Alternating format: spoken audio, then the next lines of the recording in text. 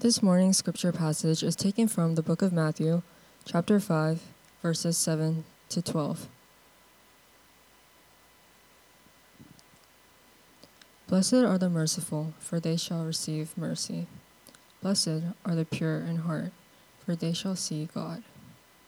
Blessed are the peacemakers, for they shall be called sons of God. Blessed are those who are persecuted for righteousness' sake, for theirs is the kingdom of heaven.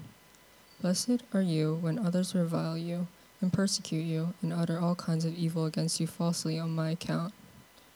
Rejoice and be glad, for your reward is great in heaven, for so they persecuted the prophets who were before you. This is the word of the Lord.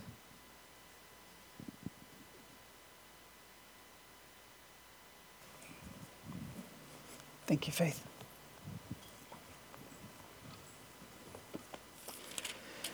If you are joining us for the first time this week, you're finding us in the middle of a sermon series moving through the Sermon on the Mount, and the beginning of that sermon unfolds with something that we call the Beatitudes. Last week, we made our way through the first four, and I had a bit over-ambitiously assumed we could get the last four today. But as we got into the text, at least as I did, it seemed too overwhelming to do all four in one go. So we're just going to, this morning, take the concept of what it means to be merciful and consider that together. So just one today, not all four. We'll move on to the others next week in a pace to be determined. So I do ask for your prayers, but would you just pray with me? Father, we come to your word and we humbly bow before you. We have worshiped you in song. We have declared your wonder. We have sung of your fulfillment of prophecy. We have praised you, Lord Jesus, for being wonderful Father, everlasting God, Prince of Peace. So many different ways in which you manifest the wonder of your character and the character of God the Father. And Lord, I would ask you to let your kingdom come this morning in our hearts as we sit around your word and think. Would you let your kingdom come in our hearts? Would you shape us, Lord Jesus, to be kingdom people? Would you change what needs to be changed in us? Would you give us hearts that are humble enough to admit when we need to be changed and quite content to let you teach us? And I ask for your help, Lord. Would you please let my words that I speak be exactly what you would want to be spoken this morning? And would you give us ears to hear? Lord, your word is salvation. Your word is security. Your word is hope. And your word is healing to us. So let us understand the meaning of mercy and how we are to be a merciful people. And I pray that you would give us hearts that desire, Lord, to be obedient to you in every way. So please let your kingdom come in our hearts this morning. In Christ Jesus' name I pray. Amen. So as we think about mercy, one verse for us today. Blessed are the merciful, for they shall receive mercy. That's the thought for today. And as we think about mercy, the couple of questions that sort of come to my mind. What is it? What is mercy? We use that word, but how many of us can define it? Where do we see it in Scripture, this call to be merciful? What is that? Why should Christians be merciful? And then when should we be merciful? Is that all the time, in all situations? Or is there something that we should think about how and when? So those are the three basic questions that I want us to consider this morning. And as I was sort of thinking about how to review what we covered last week, the first four Beatitudes, something came to mind, because when you hear this command, if you're not a Christian, it's impossible. If you don't have the Spirit of Christ within you, the Sermon on the Mount will depress you. And I have a living example, because I bumped into someone this week who said, we were out of town last week, and so we came. I listened to what you had preached last week, and he said, I just have to tell you, since we started the Sermon on the Mount, I have been reading the Sermon on the Mount. I've read through it several times, and every time I read it, I get more and more depressed. Not encouraged, but depressed and distressed, because I realize I can't live up to this. I see in this text a standard that is far beyond me. And he said, during prayer, Tuesday night prayer, we meet every Tuesday in here to pray, he said something occurred to me. He goes, I've been looking at this all wrong. I have been looking at this as, here's the standards that you need to live up to, and then God will welcome you. And he said, I had it exactly backwards. It's like, I know Christ has welcomed me, and yet now he's calling me to live according to these standards. And I said, yes and amen. That is exactly what we are trying to illustrate here. Jesus is not saying in the Sermon on the Mount, if you do this, I will welcome you. Check off all these boxes and I will welcome you into my kingdom. He's not saying that. He is saying, you're in the kingdom. And now this is how you ought to live. These are the standards to which I want you to embrace, because it's not as though do all of these things and then you'll receive the gift of the Holy Spirit. It is, you have received the gift of the Holy Spirit, child. And so now let the Spirit through you produce these qualities and live out what we're seeing. So please get that right. I hope I have been clear, because if you come hearing this Sermon on the Mount, because if you read it all, it's incredible. Absolutely incredible. And these are the words of Jesus. So my prayer this morning is, as we think about mercy, it was simply too large of a topic to cram in 3 other Beatitudes altogether. So if I've heard the Lord right, I think we need to sit with this today. So I just want to review the first 4 of what we have seen, because they're a kind of illustration of the kingdom coming in the hearts of people. So the first one, blessed is the poor in spirit. We said that means you realize you have no righteousness of your own. You are spiritually poor, like as in poverty. You have nothing to bring to the cross. We realize we suddenly get a glimpse. When the kingdom comes in your life, you get a glimpse of the holy, holy, holiness of God the Father, and how empty, empty, empty you are of that holiness. And the poverty of spirit is what we see the poor in spirit speaking of. And I thought of an old hymn, Rock of Ages. Cleft for me, you've heard it, right? Verse 3 says this, nothing in my hands I bring, nothing. Simply to the cross I cling. Naked come to thee for dress. Helpless look to thee for grace. Foul I to the fountain fly. Wash me, Savior. And if you know it, what? Or I will die. That is exactly right. That is good theology in a hymn. It is true, because we bring nothing to salvation. We come completely empty, devoid of any kind of righteousness. We are helpless. Somebody said to me, you Christians sometimes see Christianity as a crutch. I'm like, a crutch? It's like a stretcher. Christianity is not a crutch. Jesus comes and gets us, right? You weren't lost and you found Jesus. Jesus found you. And he brought you into the kingdom. And when you come, you realize, I have nothing. I am poor, pitiful, wretched, and naked. And he sought me out.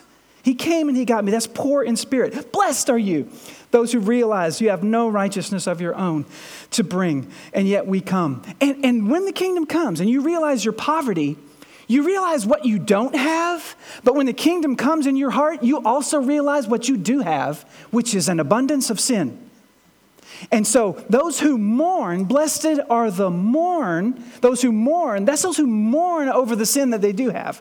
Because we realize I don't have righteousness, I do have lots of sin, and I mourn for that fact. And so blessed are those who realize their sins need to be forgiven. And then the blessed are the meek. Blessed are those who are meek. You're humble before the Lord. You come bowing down before him. I have nothing to bring. I have lots of stuff I need taken away. And so now, Lord, I am humble before you, so please help me. And then what's the next blessing? Blessed are those who hunger and thirst for righteousness. We know what we need. When the kingdom comes in your heart, you know what you need. You don't have righteousness and you need righteousness. And so you yearn for the righteousness of God. You cling to him, to the cross, his perfect righteousness, so that he gives you what you need. So blessed are those who hunger and thirst for righteousness. And then in the progression of this sermon, what does righteousness look like? The next four Beatitudes, the next four blessings are kind of exposition of that righteousness. It is mercy. Righteousness in the life of the Christian looks like mercy. It also looks like purity. Purity begins to happen in the life of the Christian. And it looks like peace. Peace of Christ comes, and so does persecution. So that's where we're going. This kind of movement of the kingdom of God in transforming a heart and then carrying you on by putting that righteousness within. So we're just going to stop today and consider verse 7, which is, blessed are the merciful, for they shall receive mercy. So the people of God who belong to the kingdom of heaven are a merciful people, and the blessing that is theirs because they will receive mercy. Right? So they show mercy to others, and thus God shows mercy to them. And God will give to them what they give to others. Now, don't think of this as a kind of works righteousness, meaning, okay, so if I'm merciful, God will be merciful to me. If I'm kind to others, if I'm merciful, then God will give that to me as a way of kind of earning that. Because this is one of the ways in which we get in troubles when we pluck out a particular one of these blessings and pull it out of the context, right? This is not a kind of works righteousness because what? What's the first thing Jesus said? You have no righteousness. You're poor in spirit. So he's saying this to the same people. So the blessing is abiding on the people of God. And he's saying you are blessed. And so this merciful nature will begin to come out within you. So this is not righteousness earned. It's the evidence of righteousness expressed. Meaning when the kingdom of God has come in your heart, you begin to be a merciful person. Mercy begins to flow out into your life. And so I think that's the question for us. All of us who are Christians, and again, this is for believers, am I a merciful person? Is mercy in my spiritual vocabulary? And is that a part of my life?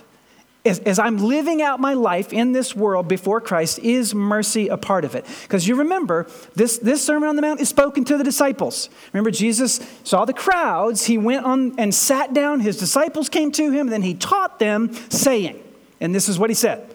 So here's mercy. So what is mercy?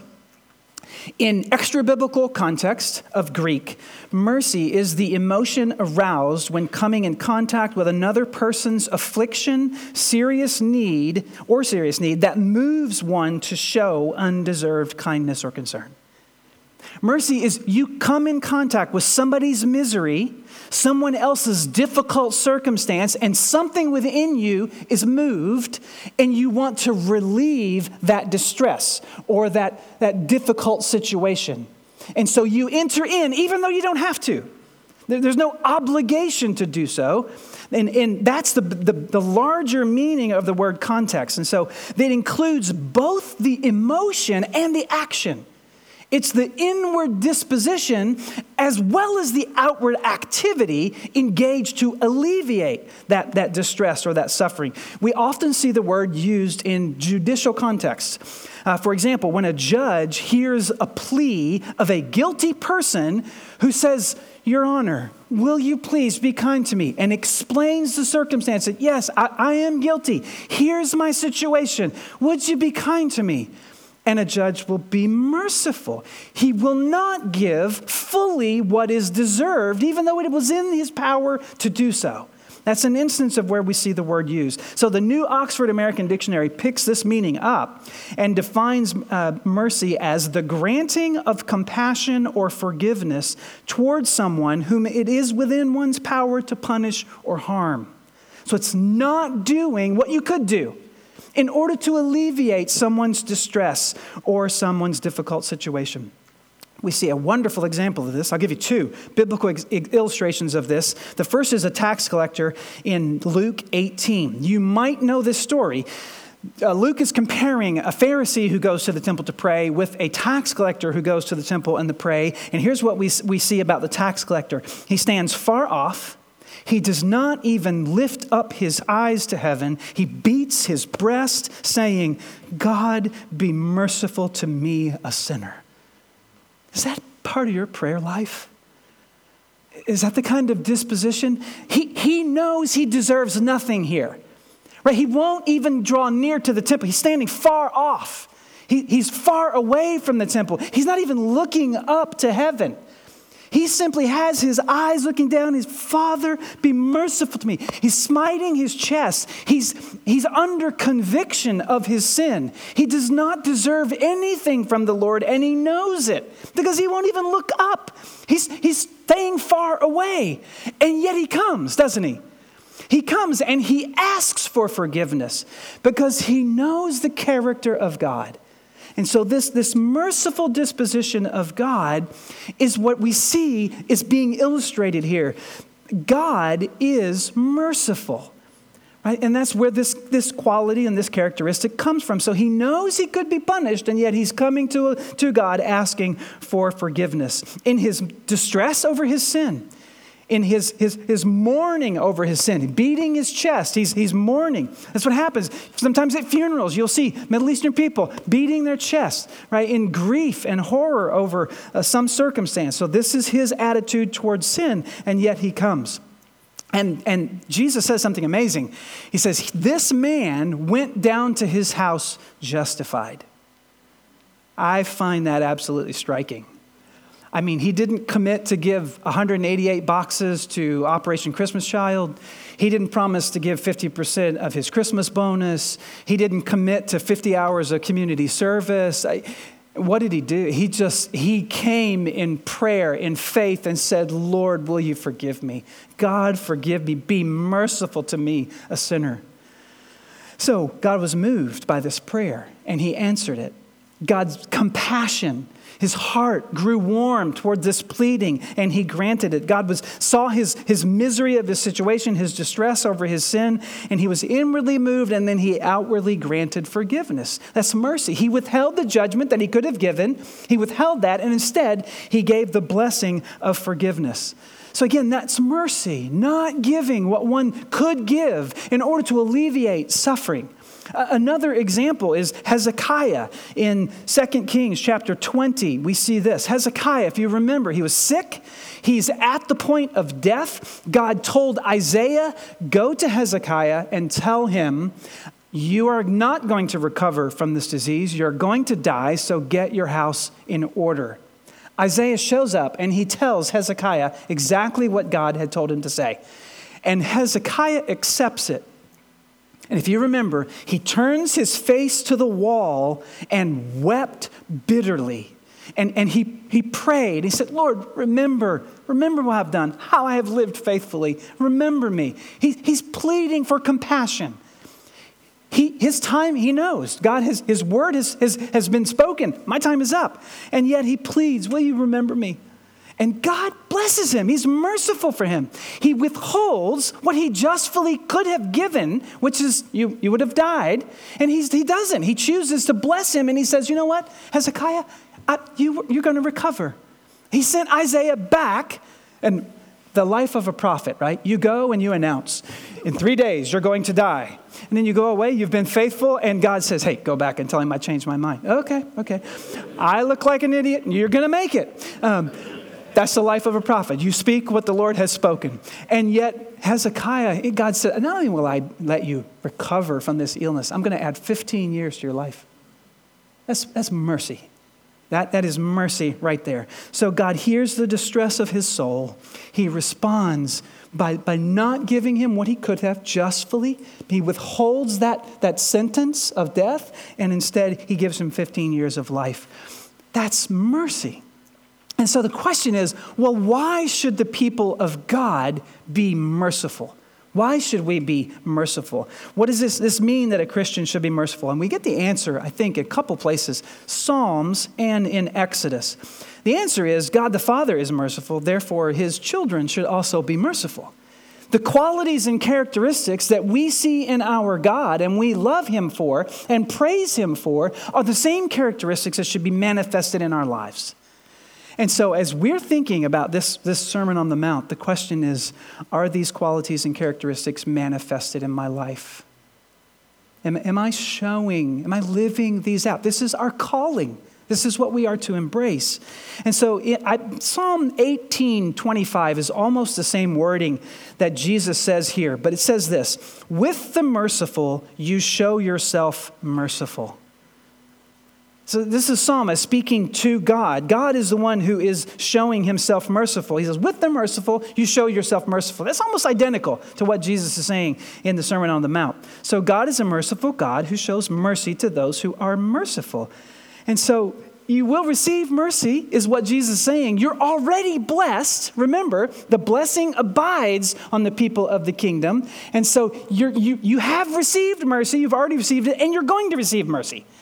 So you have been blessed in this way, but that blessing is going to overflow even into the future, and you will be blessed even more. So Christians are to be merciful with others because God has been merciful to them. Right? If you're a Christian, you have received the mercy of God. Therefore, we should also be merciful. Why? Because this is the very essence of who God is. Merciful is the first word God chooses to describe himself when Moses says, will you show me your glory? Well, you remember that. When Moses said, God, I just want to see your glory. And God says, okay, I will reveal my name to you. And then when God explains his name, the first word out of his mouth is merciful. Exodus 34:6 says this. The Lord passed before Moses and he proclaimed, the Lord, Yahweh, Yahweh, a God what? Merciful. That's the first words out of God's mouth. It's almost as if, you're playing an icebreaker game. Everybody in the room says, okay, you have to, what's the first word that comes to your mind when you want to describe you? If we want to know who you are, what's the first word that comes to your mind to describe you? And it's God's turn, and he says, merciful. That's me. Do you think of him that way? Do you think of God as a merciful God? Or is he a mighty judge waiting to squash the life out of you or condemn you? It's pretty amazing to me. Merciful is the first word the Lord uses to describe himself. As his glory is being revealed to Moses, it begins to shine through the word merciful. And if God's glory is going to shine through the light of his people, mercifulness ought to be something that is attached to our character. If the king of the kingdom is a merciful king, ought not his subjects also to be merciful? Right, this is what Jesus illustrates in a story in Matthew 18 about the kingdom. He uses this very notion of a king who wants to settle accounts. Matthew 18:23 says this, therefore, the kingdom of heaven may be compared to a king who wished to settle accounts with his servants. So we're talking about the kingdom of heaven. Right, the kingdom of heaven. Now, thank you. Some of you you told me, I'm praying. You invited us to pray for the kingdom of God to come among us, and I'm praying it.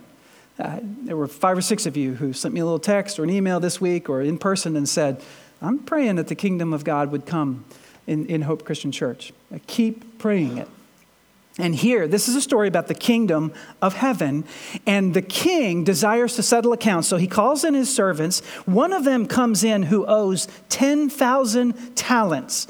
Now, put your thinking caps on, because this is a little tricky. 1 talent is the equivalent of a day laborer's 20 years of wages. He owes 10,000 of those. So this man who is called in to settle his accounts owes what would take a day laborer 200,000 years to pay off. It's equivalent to about $6 billion today. Now, you think it's bad you have a mortgage, right? How about a $6 billion debt to a king? And what's the point? This cannot be repaid. And the king says, today's the day I call in the loan. And the servant falls on his face before the king, and he begs him, and he says, please be patient with me, and I will pay you the full amount. He pleads, he begs, he's asking for mercy. And the king, we are told, has pity on him. His heart is moved with compassion. And Martin Lloyd-Jones defines mercy as pity in action. It is compassion in action. That movement of the heart that wants to alleviate someone else's distress, even though there's no obligation to do so. That's mercy. And so the king says, you know what? I forgive you the whole thing. $6 billion, I forgive you. You don't have to repay it. This guy goes out from the presence of the king, and he meets a guy who owes him $12,000. And he grabs him by the neck and starts choking him. He says, repay what you owe me. And you know what he says? Be patient with me, and I will repay you the full amount. Exactly what this guy just said when he was in front of the king. Same words. And he says, no, I want it today. He has no money to pay. So he throws him in prison. And some other servants saw everything that happened, and they went back to the king. Do you know what the guy who formerly owed you $6 billion just did? He threw Ian in prison because he owed him $12,000. And the king says, you go get him and bring him back in here to me. And here's what he says. He says, you wicked servant, I forgave you all that debt because you begged me. And should you not have had mercy? There it is. Should you not have had mercy on your fellow servant just as I had mercy on you? The king expects his servants to act like him. And if we are his children, we have to figure out what mercy means and how we apply this in our lives. Because we are called to exemplify those same characteristics. If we have been shown mercy, and think of your $6 billion debt is all your sins committed against a holy, holy, holy God. And he says to you, I will accept you. You don't have to fix them. You don't have to repay the debt. I forgive you all of that.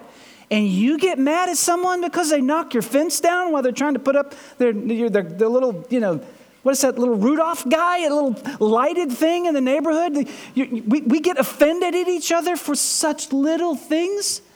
Where does mercy have a place in our lives? Right, so if the king is a merciful king and we're his children, we ought to have mercy manifested in our lives. So we ought to be merciful because he is merciful. And that leaves me with the final question of, well, does that mean we're always supposed to be merciful? In all situations? In all occasions? How are we supposed to be merciful? When are we supposed to be merciful? Right? Does this call to be merciful mean that a Christian parent should never discipline a child when he's caught and when he's guilty just because he says, please, please forgive me. I'll never, ever do it again. And he does it again 5 minutes later? And the same thing tomorrow? Are we supposed to, Christian parents, how do we embrace this merciful attitude? Or does this call to be merciful mean that a Christian supervisor ought never to terminate an irresponsible or lazy employee because every time he's confronted with his poor performance, he pleads and promises, I'll do better next week, and he never changes? Or does this call to be merciful mean that a Christian judge ought never to pass sentence upon a convicted criminal because he pleads and promises that he's innocent and he'll stay on the straight and narrow? Or does this mean, this call to be gracious, that a Christian school teacher ought never to give a failing grade to a student who submits failing work just because he pleads and promises, I promise to do better the next time? Or does this mean that Christian elders are never to exercise church discipline on a church member living in sin just because he promises to correct his behavior and yet he never changes? I don't think that's the answer, because the king in this passage of Scripture that we just saw is the living illustration of it. There was a time for him to be merciful, and then there was a time he was not merciful. And so we have to prayerfully discern when. How do we do that? I know of no other way than walking every day with the Holy Spirit. I know of no other way than to be filled every day with the Holy Spirit. Prayerfully asking, Lord, is this the case? How should I respond here? What should I do? You show me. You show me mercy. Is this the occasion for mercy? Because there might be a day when a supervisor will confront a lazy, useless employee, and he will see something different in that man's heart. And he will repent. And yeah, please forgive me. Please help me. And you'll see fruit of repentance. Or parents, might there be a time when you're going to get it? You've done, as we used to say in our household, if you do that, you are choosing discipline. That got their attention, right? Sometimes, though, you just be merciful.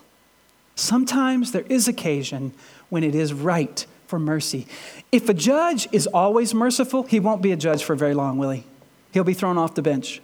But might there be an occasion when he discerns or she discerns the circumstances of the case and realizes genuine repentance enters into the misery and the distress of a person and is merciful? There might be a day for that, when the judge is led by the Holy Spirit. Or even school teachers who might be merciful in a particular instance. But I think the promise is, are we so filled with the Spirit of God that we are listening?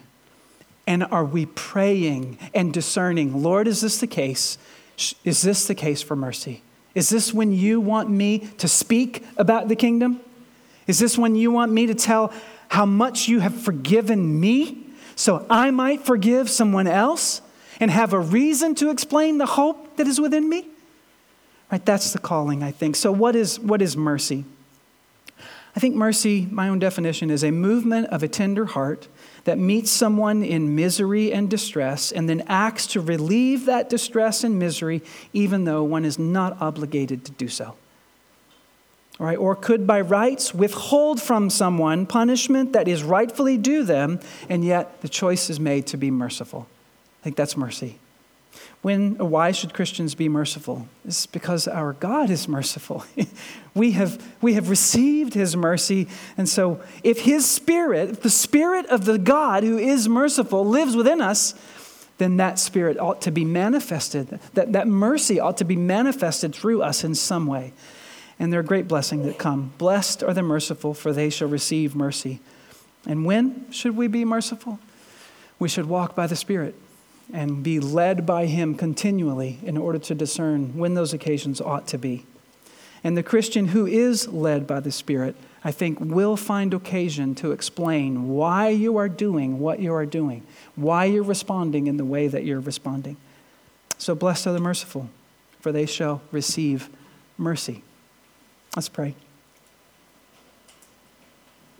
Father, we just want to sit for a moment with this notion of mercy.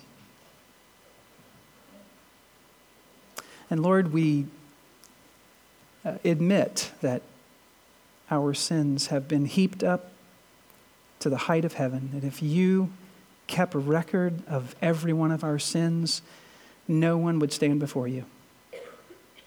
And yet you have chosen through Christ to be merciful to us. And Lord, I pray that we would welcome this notion of mercy into our lives, that we would begin to be alert to how you would want us to display this aspect of your character. At work, fill us with your Spirit so that we know when to grant mercy. At home, at school, with our friends, Lord, with one another. When would you have us be merciful?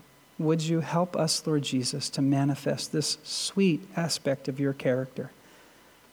And I pray that we would begin to expectantly look for opportunities to do to others what you have done to us. And let the mercy of Christ be a banner under which we are happy to stand. And it is in your name I pray, Lord Jesus. Amen.